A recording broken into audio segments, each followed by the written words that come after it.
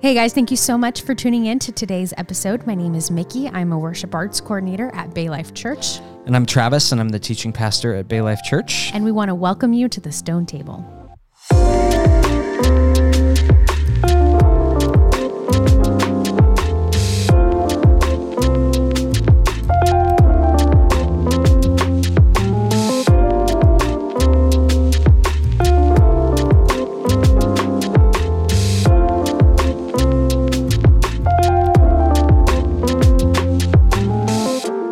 Travis, it's good to be here live from the office. Live from the office, not from the Stone Table. We're live from the IKEA particle board table. We technically don't even have a real stone table. It's a plastic table in our home, which we've been recording our episodes from. But today we are in the office of Bay Life Church. And why is that, Travis? It's because we've been driven from our home by a swarm of termites, and our house is getting tented for the next 3 days. Yes. And for anybody who's ever had their home tented for termites, you know that there's a bunch of things you have to do to prepare your house and your. Yep. They didn't tell us to take the microphones out of the house. But I don't know. I feel like we talk into these, and if they get poison on them, I'm not trying to get sick in the middle of a podcast. So true. So you know what we do have to take out of the house, though? What do we have to take out of the house? I know ourselves and our cat Augustine. He's going on a journey. He is. Does he know? He's going on a little trip to Abuela and Abuelos. This is true. He has never been to their house before, and he's never met their cat, Candy, either, which is technically my cat. So it's like his stepsister? Yes. So Augustine and the two of us will be moving into my parents' house for the next few days. Not I was going to say a few weeks. Wow. That would be detrimental. I don't. Yeah. I'm just kidding. Days. And so in preparation for that, we have given Sir Augustine a bath. Yeah, and okay, so we should probably explain why we have to give our cat a bath, because, I mean, the general sort of idea is that cats are cleaner than dogs, and they take care of themselves a little bit better, and I would have agreed with that before Augustine. Until Augie. He's gross. Here's the thing. You know, we can't totally shame the poor boy, right? Because he knows the difference between bad smells and good smells, right? That's fair. He knows the difference between dirty and clean. And we know this because he does not like the smell of coffee, for example. Right. He tries to bury it like it's feces. That's right. Yep. So we know he doesn't like that. And so whatever he thinks smells bad, he'll try to bury it. If we spill anything on the kitchen floor, and he doesn't like the smell of it, he'll try to bury that too. That's true. And so he definitely knows the difference between clean and dirty. The problem is that he's kind of a messy eater. And so whenever he gets food on himself, it kind of starts to stink him up a little bit. One time Travis gave him wet food, and oh my gosh, it made him smell so bad. Yeah, he was disgusting. But then he'll like lick himself, and he just gets food everywhere. He's just very messy. Yeah. See, here's the thing though. Like, I mean, the fact that he knows the difference between what smells good and smells bad, it further increases his guilt, right? He has even less of an excuse to smell bad because he knows better. Yeah. The problem is days will go by, maybe a week, maybe 2 weeks, and the smell is just kind of getting worse and worse. And when he sits down to clean himself, he's so grossed out about how he smells that he won't finish cleaning himself. I know. So we have to give him baths. Yeah. We actually started giving him baths like a few months ago, and surprisingly, he enjoys it. It's weird. He enjoys sitting in a warm bath. There seems to be very little that this cat loves in life. He's super aggressive, but baths are like the one time when he's at peace. And the thing is, he gets a little nervous at first, and then he gets used to it, and he's fine. Yeah. And I think he enjoys smelling nice. He does. Is why I think he sits through baths. Yeah. So he's knows come it's to like good for them. him. Yeah. And obviously we've got to put the cat in the car, and we don't want to stink up the car, nor do we want to stink up your parents' house. And so, yeah, termites have really thrown off our rhythm in a lot of ways. And so we're recording from the office instead of the house. But this episode, I think, is going to be awesome. That's right, Travis. So today we are sitting down with Dr. Soong-Chan Rah about his book, Prophetic Lament. Yeah, and Soong-Chan has been a number of different things over the years. We'll get into this in the interview, but he's helped plant 4 different churches. He serves as a seminary professor. He's also written a number of books in addition to Prophetic Lament. He wrote The Next Evangelicalism, and he also co-authored the book Unsettling Truths along with Mark Charles, which is his most recent book. But in this interview, we talk specifically about Soong-Chan's meditation on the book of Lamentations, this book, Prophetic Lament. Yeah, and one of my favorite parts about our conversation is how he really refers to lamenting as a discipline, right? Yeah. And that we lose part of our spiritual formation if we're not disciplined and we don't practice lamenting. Yeah. And so this book is drawing from the book of Lamentations in the Old Testament, and I think he does it in such a beautiful way that connects lamenting and just the practice of that and how it helps our Christian life, and really connects that to Jesus in the New Testament. And so he just gives us a very clear and a very good picture of how the entirety of the word is just necessary for us to understand Jesus and how we can lament. Properly. And I love in this conversation how he brings this idea of lament to bear on some of the conversations we're having as a society about issues of racial justice. So this is a great conversation that I was so excited to have and just so grateful for as we're looking back on it. Yes. So we can't wait to share it with you. With that being said, I'm Travis. And I'm Mickey. And this is The Stone Table.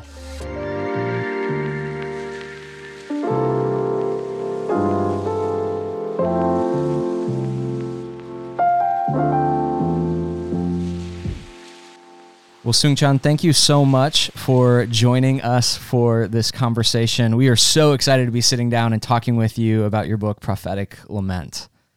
Glad to be here. Thanks for having me on. So here's what I know just from kind of following your journey over the years is that you've worn a lot of different hats over the course of your career. You're currently serving as a seminary professor. You're an author. At one point, you were a church planter. Yeah. And one of the things that I know just from having some other friends in kind of the church planting world is that it's this beautiful, challenging, heartbreaking, and sometimes funny endeavor. So one of our friends tells the story of being in his first year of church planting and passing the offering plate around, and it coming back to him, and the only thing in the offering plate was a Wendy's coupon. And so he says, like, you're really church planting when all you get for the offering is a Wendy's coupon. And That's right. So we wanted to hear, do you have any funny stories or anything crazy happen when you were first church planting? These are the sort of things that we find really funny. Absolutely. Yeah. Well, I've actually been involved in 4 different church plants. Wow. Oh, cool. And I was part of a church plant way back in the day. This is now coming up on more than 30 years of an immigrant Korean church that planted in the DC area. And then a few years later, that church supported me as I planted the church in Cambridge, Massachusetts. And that's probably the one I'm most connected with. I was the pastor there for 10 years. And that church ended up trying to plant 2 other churches on top of that. So in that sense, I was connected with 4 different church plants. Wow. The story, of course, is after you do your last church plant, you say that you have one more left in you. You always have one more church plant, and that's how you're going to go out in a blaze of glory, because church planting doesn't leave your bloodstream that quickly. I do remember in the very first church plant I was a part of, this is back in many, many years ago down in Washington, D.C. I was 22 years old. I was part of a church planting team, was the worship leader for that church plant. And I remember in the early stages, just kind of like after church, the 5 of us who helped to start to plant the church, just kind of hanging around and, being in a living room, just kind of talking about the day. And then after that, going out to play a game of hoops. And that was just kind of those moments when in the early stages, when you can do that kind of the community bond that develops. I saw this in my church plant in Cambridge as well. But then about a few years later, when the church has grown and things are a little bit different and things are a little more chaotic, you get this nostalgia. Do you remember a couple of years ago when we actually had time to be friends, hang out? Be friends and hang out and play basketball after church. Those are the things that you really cherish when you're planning a church. So I would say the church planters out there, you're doing a great work. You're doing God's calling, and there's some good work to be done. But really cherish those early moments when it's just the 5 of you in a living room somewhere, when it's just 10 or 12 of you in a small circle in the basement of a church building trying to pray pray together about the church plant that is to come. Don't look towards when it becomes a couple hundred or 1,000 or whatever you're planning on. Really cherish those moments when it's the 5 or 10 of you in a small apartment somewhere praying for God's move among you. Yeah, Man, that's great. that's awesome. I feel like you've always got one more in you you with relation to church planting is how I feel about like potato chips and French fries. Like I can always eat. Right. I can always gosh. consume one more. Yeah, There's always one more Fig Newton and one more potato chip. Yeah, that's incredible Yes. though. That's a great word of wisdom. Yeah, that's awesome. So, Soong-Chan, we wanted to talk to you about your book, Prophetic Lament. Sure. It's an incredible book. I'm so glad that how did you find the book? So Travis? actually, when it came out, I was still on social media. I'm not anymore. But theological Twitter started posting about how good it was. And and at the time, I was in the middle of some seminary classes. I didn't have time to read it. And then, especially as the conversation around racial justice picked up in the last few months, I ordered a bunch of books on Amazon. And I remembered, I heard that Prophetic Lament was really insightful. And so I ordered it back over the summer. And then I was like, man, if he'll come on the podcast, then this would be incredible. Yeah.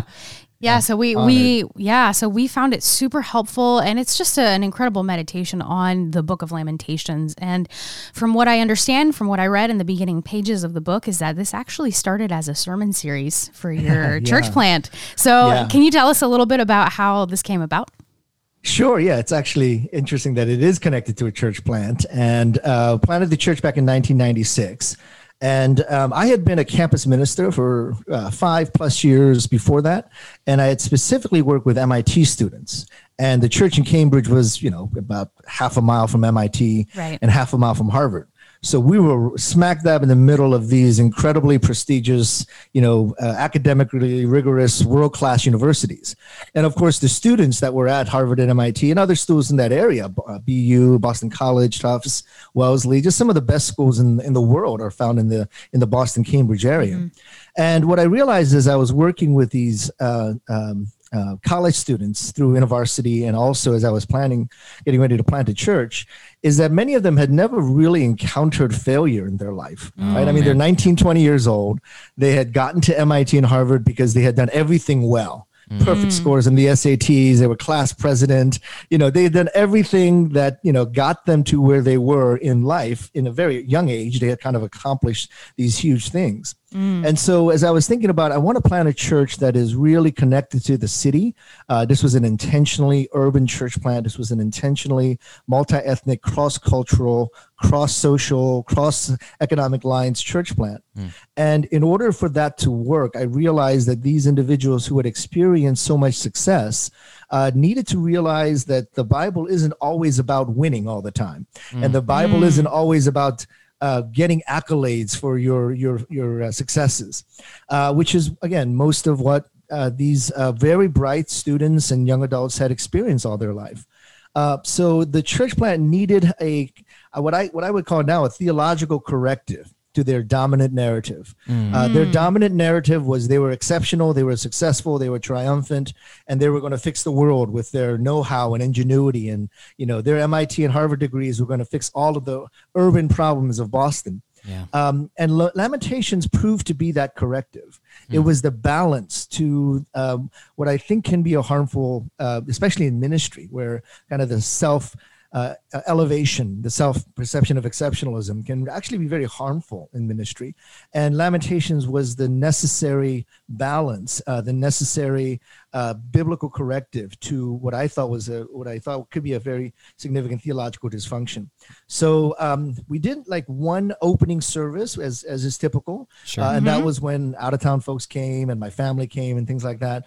But the first sermon series we launched into after we did kind of the opening round of services, was actually the Book of Lamentations. That's such a bold move to launch a church plant. Yeah. Well, I teach church planting now as a professor, and I would never teach that to my students. To start your church plant off with 6 weeks of lamenting, it's just not a seeker-sensitive church growth model. But I found that was absolutely essential in the formation of the value system of our church. That we begin not with our sense of we can fix the world's problems, but we begin with the sense of boy, we're broken people. Boy, our world is broken. Boy, we need God desperately. And that's a really good place to start a church plant. Not look at all of us smart people hanging out with the opportunity and capacity to change the world, but look at us broken folks living in a broken world, needing a God to save us. Wow, that's incredible. That's great. Yeah, and it sort of sets your church up to understand from the very beginning its dependence on God's grace and His mercy. So that's a bold move, but I think it's incredible. I'm so like that. If I plant a church, I'm going to start with Lamentations.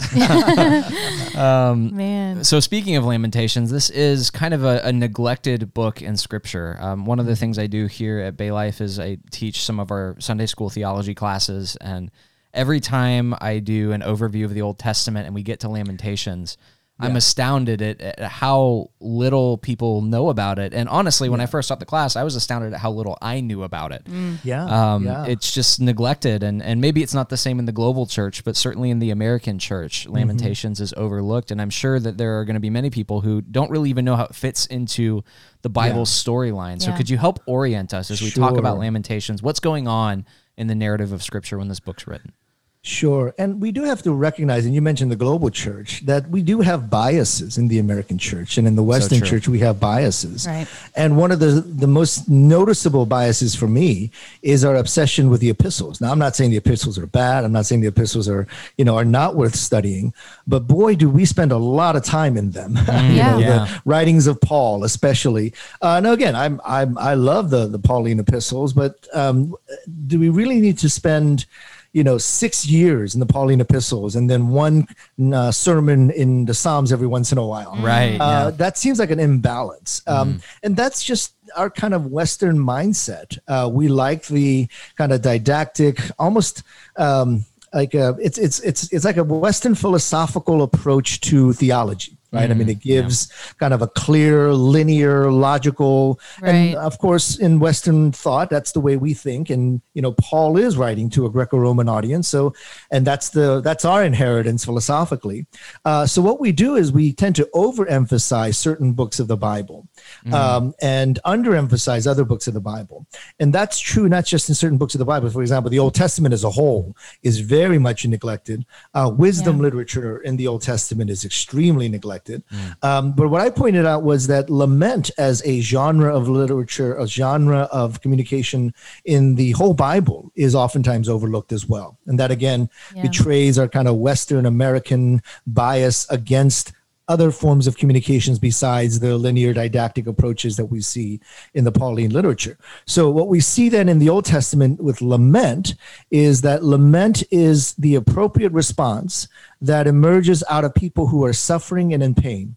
And it is an appropriate response because of the reality of suffering and pain. And because as Americans, we don't like to talk about suffering and pain. We want to get over it very quickly. We don't want to know that people have died or people are hurting or that people are in pain. I'll say the way we deal with depression in the church is pretty indicative of that. We want people to get over it. Right. The way we deal with grief, the loss of life. We're talking right now about, at this point, when we're recording this, 210,000 people who have died of COVID. And yet we don't want to talk about that. We want to move on. We want to gloss over the number of deaths. When so many have died especially those black bodies and black lives who have been lost throughout our nation's history. We don't want to talk about that. We want to just kind of move on. And what lament does is it calls us to recognize the reality of our brokenness, the reality of our pain, the reality of how sinful we are and how that has led us to this profound brokenness. And so many of us in the American church avoid these kinds of places, which calls us to recognize how profound our brokenness is. We want to get to, Paul tells us the 3 steps to growing bigger and a better person is X, Y, and Z. Those things make more sense to us than just staying in the poetic, emotional brokenness that lament often talks about. I'm just so glad that you mentioned that, because there are so many factors that lead to us kind of suppressing that need, the discipline of lamenting. You know, we don't want to cope with things. We want to gloss over things, and we want it to be over with. And I think it's our inclination as humans, especially in Western culture, is we just kind of want to move on to, all right, let's think of something happy now. Let's try not to think about things that are that have been painful. We suppress pain. Well, even when we talk about something like a funeral, I know we were talking about this last night. Like many people even in circles that I run in, don't want to call it a funeral. They want to call it a celebration of life. Right. Even death is not actually something we mourn. We celebrate instead. Right. So, I mean, this is the tendency to gloss over or skip over lament. And what I noted is that if you look at the worship life of America, you'll see repeatedly when it comes time to lament in the church calendar or for different stages in the church's life, people skip over it. And this was so seen in the hymnals, which tend to be over-representative of praise songs, which is good, but it lacks the lament songs. So in the Bible, in the Psalms, 60% of the Psalms are Psalms of celebration and praise and victory, but 40% of the Psalms are Psalms of lament about pain and suffering. And we tend to overemphasize the Psalms of praise. So an example that's kind of a pet peeve of mine is when I go to a Good Friday service, and they end the Good Friday service with happy, oh, isn't life wonderful? No, Jesus has died and he's in the tomb. It's a Friday that, yes, on Sunday, absolutely. Jump up and down because Christ is risen. He is risen indeed. But on Friday, it is not a celebration of life. It is the reality of death, that the Savior that we thought was going to save the world died in a way that did not seem fitting. And we mourn that and we lament that. And then we can celebrate because Christ is risen. He is risen indeed on Sunday, Easter Sunday. But again, it kind of betrays a significant loss in our theology, in our understanding of the world and the understanding of who God is, to say we've got to celebrate all the time. We don't get to celebration sometimes until we go through lament. We see this in the Bible over and over again. In order to get to God is good, God is wonderful, we have to recognize actually we're struggling and God took us out of that struggle. That's why he's so good. That's why he's so wonderful. But we've got to acknowledge, boy, we are broken right now and we want God to rescue us from that. Man, that's a great example. The Good Friday to Easter. And I feel that impulse, even like I've led our Good Friday service here for years, and I'm always like, okay, I need to say something happy at some point here. And so I feel the impulse even in my own heart to shy away from and it. pastors, this is kind of the way we become wired in American churches, to not disappoint our congregation in that way, to say, we want our congregation to feel good about the church, feel good about me as a pastor, feel good about, their community.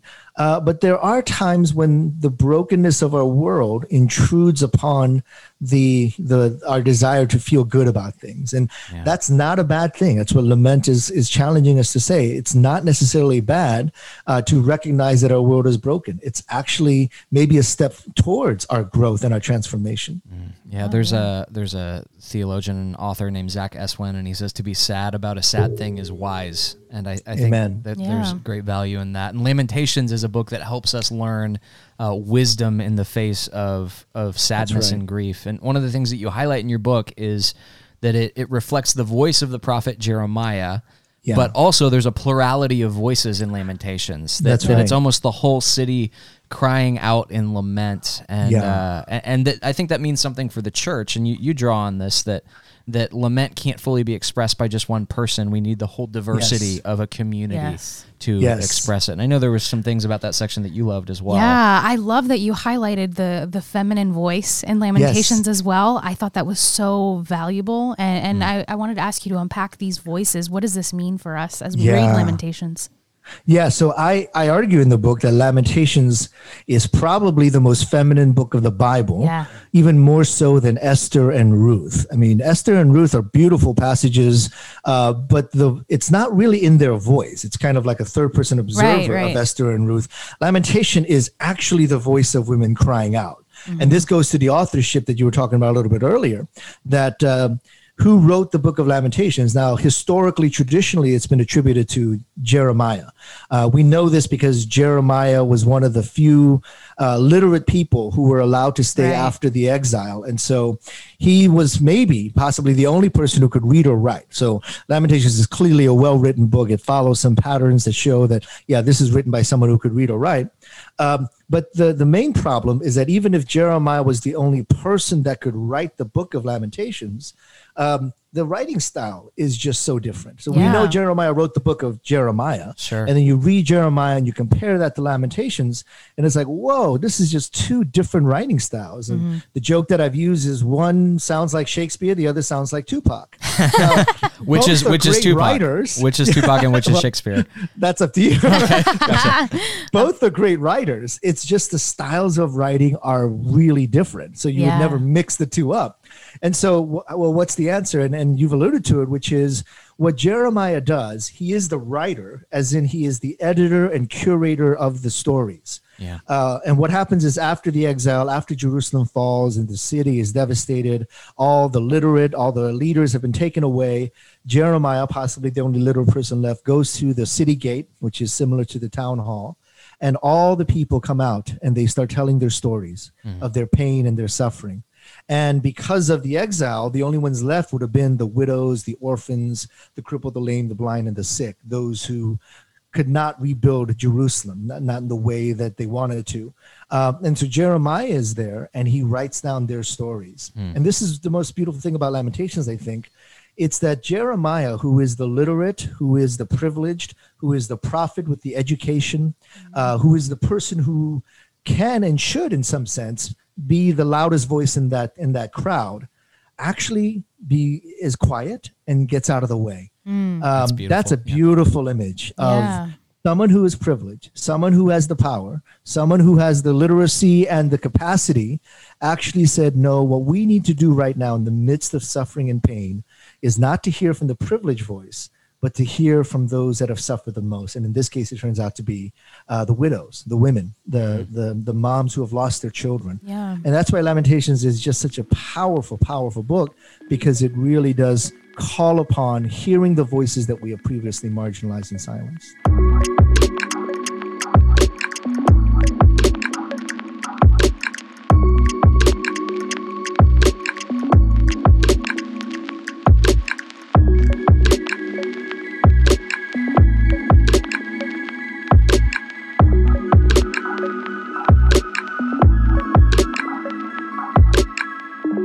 So I wanted to ask you, what do you think that we lose when we, in our formation, our spiritual formation, when we neglect things like lament? What are some things that we miss out on when we are not disciplined in lamenting? Yeah. Well, I argue that our theology is incomplete when we don't lament. And because lament is truth-telling, and lament gives a perspective that is oftentimes lost in our society, we lose our sense of injustice in the world, because lament points towards injustice. Lament points towards brokenness in the world and suffering and pain that is in the world. So lament would say, for example, the loss of Black lives is significant. Not just in the moment where Black lives are being killed, but Black lives throughout history have been murdered, have been enslaved, have been raped on plantations, have been suppressed over and over again, have been lynched and killed. This is a long history. And if we don't lament that, we can't really recognize the injustice in our history. We just jump to, oh, isn't it wonderful? Isn't it great? America's great. Well, actually, there's some stuff in our history that we've got to deal with. And so lament as a truth-telling reveals injustice. And if we don't understand injustice, then we don't understand God's justice. And this is some of the shortcoming of a nation in a church in our nation that refuses to engage in the truth of human brokenness. We end up not being able to address injustice with justice, the justice of God, because we can't even see injustice right in front of our faces. Man, so true. That's so true. And that kind of brings me to another question that I wanted to ask around this. Obviously, we're living in a moment in which our nation is having really significant conversations around both our history and our present experience of racial injustice. And so I'm just wondering how does Lamentations speak to this moment as we're having this conversation? How can it guide us as we attempt to properly lament the injustice in our society? Yeah, so my most recent book was co-authored with Mark Charles, who's a Native American Navajo activist, independent candidate for president of the United States as well. Oh, nice. Okay. But Mark and I became friends through a number of kind of conferences and places and gatherings and academic gatherings that we kind of would run into each other and talk to one another. And oftentimes we would even speak back to back on certain conferences and realize his work on the doctrine of discovery, which is the history of oppression for people of color, but Native Americans in particular. And my work on lament was actually coinciding, that they were kind of overlapping. And so one of the things that we recognize is that we don't tell the truth. We don't understand our history. We don't understand the narrative of America well, and therefore we can't address that. So the example that we give in the book, that I give in the book in this section, is of the history of systems that keep reperpetuating. Yeah. So the most evil system in American society in history is probably slavery. Slavery is the most evil institution. And that system was torn down. It was broken down by the Civil War, by the Emancipation Proclamation, by Juneteenth. These are the things that tore down the system of slavery. But the system of slavery, sadly, was replaced by another system that was just as evil, Jim Crow. And Jim Crow was effective in suppressing African-American economic growth. It suppressed the right to vote for many African-Americans. It created a caste system in the United States. So Jim Crow was almost as effective as slavery. But then that system was torn down by the Civil Rights Movement and the Voting Rights Act. But that system was replaced by the new Jim Crow, which incarcerates mass numbers of African-American men in particular, gerrymandering, voter suppression. And so that we still have a system of oppression because these systems keep rebuilding themselves. And what I argue is that these systems keep rebuilding themselves. The engines of oppression keep rebuilding themselves because the fuel that fueled these engines of oppression never got dealt with. So white supremacy, white centrality, American exceptionalism fueled slavery. And even after the engine of slavery was torn down, that fuel found a way to express itself in Jim Crow. Right. And then even after Jim Crow was torn down, the fuel found a way to express itself in the new Jim Crow. And so what we have to deal with are not just the systems that are broken, and of course the individuals that are broken in that system, but these narratives, this imagination, this worldview, these assumptions that continue to fuel these systems. And the only way to beat a narrative and worldview and value system is not to join that value system, but to create new ones. And that's what lament does. It creates a counter narrative, a counter spiritual practice, because the ones in the world are so powerful that you can't fix it with more of that same. You have to create counter narrative. So the spiritual practice of lament is the counterweight. It's the counter momentum that goes against the dysfunctional momentum that is in our society. Wow, man, that's so good. One of the other things I wanted to just ask you about as it relates to the book is Lamentations 2, right? Yeah. Where the Jeremiah or the voices he's collecting attribute so much of the horror of what's happened in the fall of Jerusalem to Yahweh. You know, they say, you're the one who's done this.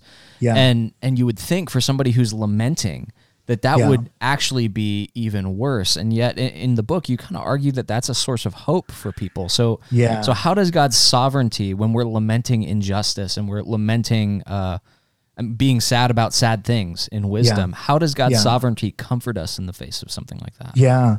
So actually a couple of things about the role of the prophet narrator Jeremiah in this book. One is that Jeremiah does something, not only in Lamentations, but in the book of Jeremiah itself. Jeremiah does something very significant, which is he takes on himself the sins of his people. Now, if there's one person who is without sin in this kind of scenario, it's Jeremiah, because he's stayed faithful to Yahweh. He has actually been the one that has said, the judgment of Yahweh is coming. This is why we deserve the judgment. So if there's one person in the entire city of Jerusalem and the entire nation of Israel who is not guilty, it would be Jeremiah. But he repeatedly says, not only we have sinned, O God, but I have sinned, O God. So that's, I think, an important lesson for us in the 21st century, to be able to say, not only we have sinned, O God, or they have sinned, O God, but I have sinned, O God. And so Jeremiah, as the prophet, is able to take on and express the sins of his people in a way that brings that kind of healing and justice and repentance.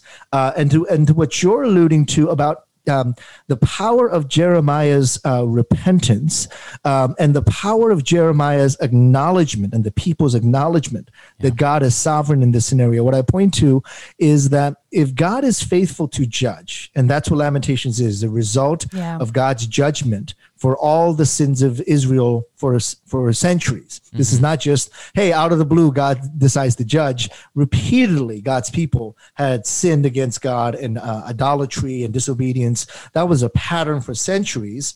And so Jeremiah has to recognize our brokenness and our sinfulness and our judgment is justified because of God's righteousness. So we have sinned, God judges. That is a just and righteous judgment. But here's the hope that I see in the middle of that, which is if God is faithful to judge, because that means he's faithful to his word. God said he would judge. He said it in Leviticus. He said it in Deuteronomy. He said it all throughout the prophetic literature. I would judge sinfulness. If God is faithful to his chesed, the faithfulness of God, the longstanding covenant loyalty of God, if God is faithful to that, then God will be faithful to the other half, which is restoration and grace and mercy. And sometimes we forget that sometimes our grace and mercy that we receive as a result of Jesus' death on the cross was because God was faithful to judge our sinfulness and brokenness. And he did it in a way that fell upon the person of Jesus. But the reality is there was a need for judgment, mainly because of my sin. There was a need for judgment, mainly because of Jerusalem's disobedience. God was faithful to judge, but God will also be faithful to forgive and offer grace and restoration. But those are two sides of the same coin. And I think we want to jump to God is going to save us and rescue us and forgive us without saying, but we need rescuing and forgiveness and God's grace. That part is also essential. Absolutely. And toward the end of the book, in the chapter ending on a minor key, you also refer to Jesus. There's this quote that I really like from that chapter. It says, "The story of Lamentations is completed in the incarnate Jesus who comes to dwell among human flesh in the body of the city." And you go on and say, since Jesus is the answer to the questions in Lamentations, Jesus must be understood well to understand those answers. And I love that because in Jesus, we find ourselves, we find that promise of restoration. And we see that, as the people of God, and we are able to make that connection from what we read in Lamentations to what we see in the New Testament. And so I wanted to ask, what are some things about the incarnation that we need to understand in order to see it as an answer to the book of Lamentations? Yes, I mean, the whole of Scripture testifies to Jesus, right? I mean, we have got to see the ways that, Scripture is not just 66 discrete books that were thrown together. This is a testimony, a witness to the person and life of Jesus. And so even in the Psalms, when you have lament Psalms, they don't always resolve easily and quickly. Sometimes some lament psalms are left open-ended. They don't have that kind of everything's okay now. And that's kind of the open chapter at the end of the book, or the cliffhanger at the end of the book. And the resolution of that is the person of Jesus, who embodies in his life, in his ministry, in his death and his resurrection and his return, embodies in who he is, the event of Jesus intruding into the world and the life of Jesus and the teachings of Jesus and the story of Jesus. This is what lament resolves in and through. And so if I'm looking at my ethic, for example, how do I live my life? I live through the ethic of who Jesus is. Right. So that's why we got to go deeper into the life and ministry and teaching of Jesus. So, for example, one of the things that I write about in my understanding of Christology is that in the West, anyway, we focus so much on the death of Jesus, we skip over oftentimes the life of Jesus. So true. Yeah. And then there are times that we are so focused on the resurrection of Jesus, we forget about the incarnation of Jesus. These are all kind of elements of the story of Jesus. And sometimes that's actually very culturally driven. So in the West, where we live fairly in comfort and luxury and peace and tranquility most of our lives, we want to understand Jesus in his death because that confounds us. Why would a Messiah have to suffer? So if you look at Western theology, the overemphasis and the obsession with why did Jesus have to die? Why did Jesus have to die? But if you go to like Latin America, where they live death and suffering day to day, where their life is a place of struggle, then they don't need to know about the struggle of Jesus because they live that struggle of Jesus. They look towards the resurrection of Jesus and the return of Jesus. And that's why there's a liberative language that comes out of Latin American theology. It's the belief that God is not only the God of my death and suffering, but God is also, because I'm living in that death and suffering now, God is also the hope for my future, the hope of my resurrection, the hope of his triumphant return. And so that's why the language oftentimes in places like Latin America, African-American communities, or places where there's been profound suffering, the language is one of, we need the resurrection. We need the return of Christ. And that's where I think the whole canon of Jesus's life can inform us, not just one or two elements of it, but the whole story of Jesus's life becomes essential to our understanding of the resolution of lament. It's not just this one event, the death of Jesus on the cross. It is his entirety of his story that intrudes into our world. Yeah. And how important is it for especially American Christians to hear both the voices and the perspective and the theological work of Christians outside of the West? Yeah. Yes. So, Mickey, you studied theology in Argentina, which is totally different. Right. Yeah. It was totally different. And different cultures encounter different things in their world, right? So in Latin America, there's definitely more evidence of death, evidence of witchcraft. There's so many other spiritual things going on that maybe we don't get to see a whole lot of here in the Western culture that we live in, but all around the world, they are living different contexts, and so there is so much wisdom to be learned from other Christians around the world who are dealing with very specific issues in their context, and we can lament for them and empathize and have compassion, and there's just so much wisdom to be drawn from different Christians in different situations and circumstances around the world. I mean, that's the gift of the world we're living in right now. Where first of all, Christianity is more outside of the West and outside of the United States than it is inside the United States. Right. American Christianity is, by all indications, in pretty noticeable decline. Now we can say, "Oh, woe is us," and this is terrible, and it's not good. But the good news is, in Latin America, the church is just busting out. Yeah. In Africa, the church is growing incredibly, and in Asia, if you look at the largest churches in the world, the largest American church doesn't even sniff the top 10. Wow. We're talking about the largest church in the world at one time was 1 million people. You heard that right. There was 1 million people at one church. Wow. Their communion services must have been really difficult to pull off. Well, they had some logistical issues, but I think they used to have like 10 services a day in 10 different sites. This is Paul Young-gi Cho's church, the Full Gospel Church in Korea. Wow. So at their height, they were estimated at about 1 million people every Sunday. Wow. Now, my denomination is one of the fastest growing in the United States. It's the Evangelical Covenant Church. We're at about 300,000. So one of the fastest growing denominations in the United States is less than a third of one church in Korea. That's kind of the disparity here we're talking about in terms of what's happening globally. Right. And so we can't say, "Oh, let's go teach them."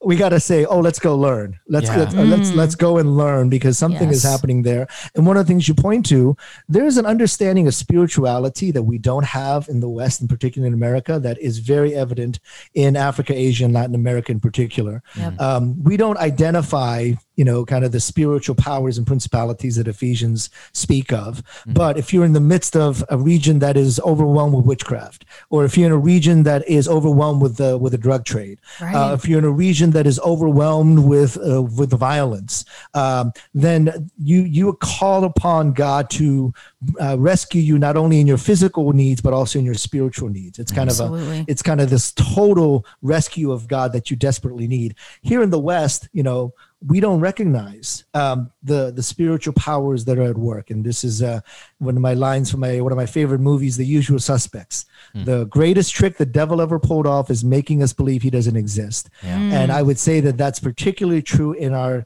spiritual authorities in our world. So, we say, oh, look at those poor primitive people in Africa worried about demons. And then we don't think about, well, there are powers and principalities of greed in America that's pretty powerful and completely gets overlooked.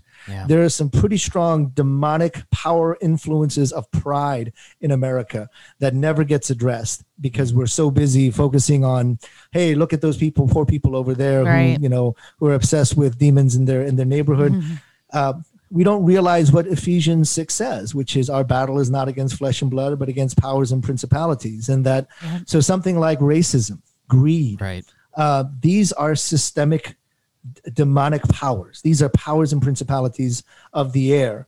My background is both Baptist and Pentecostal, so I'm really confused when it comes to things like spiritual matters. Me too. Same. I'm a both and, right? Baptist and Pentecostal. See, I'm Baptist Episcopal, so I'm confused about liturgy and whether I can raise my hands in worship. There you go. And that's wonderful. And that shows that, hey, I've got to understand how sin has taken a hold of my life as an individual. That's my old Southern Baptist roots. But I've also got to understand that there are powers and principalities that I also must contend with. That's my Pentecostal roots. And so I want to, as one of my mentors once said, I want to fight evil in all its geography, whether that's in the individual or in the systems and structures or in the narratives and worldviews. God has called us as believers to confront evil, not just in the individual, but also in the systems and structures. I want to confront evil in its proper geography. That's good. So as we kind of begin to wrap up this interview, I can imagine that there's going to be somebody listening to this who's heard everything that we've said about lament and the importance of it in the Christian life. And they'll say to themselves, I'm not in charge of a worship service. I can't pick the songs. I can't structure the liturgy on Sunday. So how would sort of your average lay Christian begin to incorporate the practice and discipline of lament? How do we recover this in our own lives? Yeah, that's a great way of putting it. Practice and discipline. Right. I mean, it's like all things. Practice and discipline is the way we do this. Maybe an example of, or an illustration of this is that I love movies. My son and I, our favorite thing is to go watch movies, and we love watching good acting performances. That's always it's something that's fun to watch, a good actor. Some of the best actors in our generations are what's called method actors. Right. And method actors really get into their character. And it's said that, Robert De Niro, if he's playing a mobster in a movie, even when he's off camera, don't talk to him because he'll talk back to you like a mobster. Yeah. Daniel Day-Lewis, same thing. When he's playing a character in a movie, he stays in that character, for the year that he's filming that movie. So, I mean, if like these, actors can do it, in some ways, could we do that in a real way? Like we are so embedded with a character that our reflexes, our improvisations, our responses are emerging out of that character. And sadly, most of our embedded character is dysfunctional. Most of our embedded character is cultural and the reflective of the world and not biblical theological. So how can we begin to embed and embody and deepen that character in us so deeply that when it comes time to respond, we're responding out of the depth of that character. And practice and discipline is the way to do it. You got to get into the character. And that means reading through the laments more than just once a year. Reading Prophetic Lament, surrounding yourself and embracing these stories. And that's why it's so important, I think, that we understand how education is formative in that. If you're getting only one side of the story, the triumphalistic narrative, and not the story of, for example, the African-American community or the Native American community, if you're not reading those stories and empathizing and understanding that narrative, you're only getting half the story, and you're not embodying or embedding these characteristics in your life. So I would say it's a long-term process. There's no one-shot deal here. How do you begin to, for example, incorporate lament into your everyday scripture reading? That you're not skipping over Lamentations or skipping over the prophetic laments in the Psalms. You're not glossing over the laments of Jesus in the New Testament. And there are laments of Jesus in the New Testament. Right, yeah. Are your eyes open to recognize the places where there is suffering in the world and to read the literature that comes out of these places of suffering? That's an important discipline to say, the African-American community has suffered significantly. What are the lessons I can learn from the community that has suffered as much as they have? How is the spirituals out of the Black church informing my spirituality? Because those spirituals are coming out of a different context than the experience that I'm having. So it's a practice. It's a discipline. It's an ongoing engagement with the stories of others, with the literature of others, the liturgy of others, befriending others. I would say if you're a white person, you really need to have pastors and spiritual leaders and spiritual influences from people of color. Absolutely. So broaden and deepen your spiritual life in such a way that these practices, these disciplines become a part of who you are. And that can be done with a big event, sure, but it's really done with constant repetition. And again, practice is repetition, and the rehearsing of these narratives that you have not heard before, living into them over and over again, not just for the moment, but for the long haul. Well, we're certainly at a time in our nation's history where we desperately need to recover this practice of lament. Amen. And we're so grateful for the gift you've given the church in prophetic lament. I know that it's helped me learn how to lament and to be sad about things that are truly sad in God's wisdom. And so thank you so much for joining us and for sharing your insight. Glad to be here. Thank you.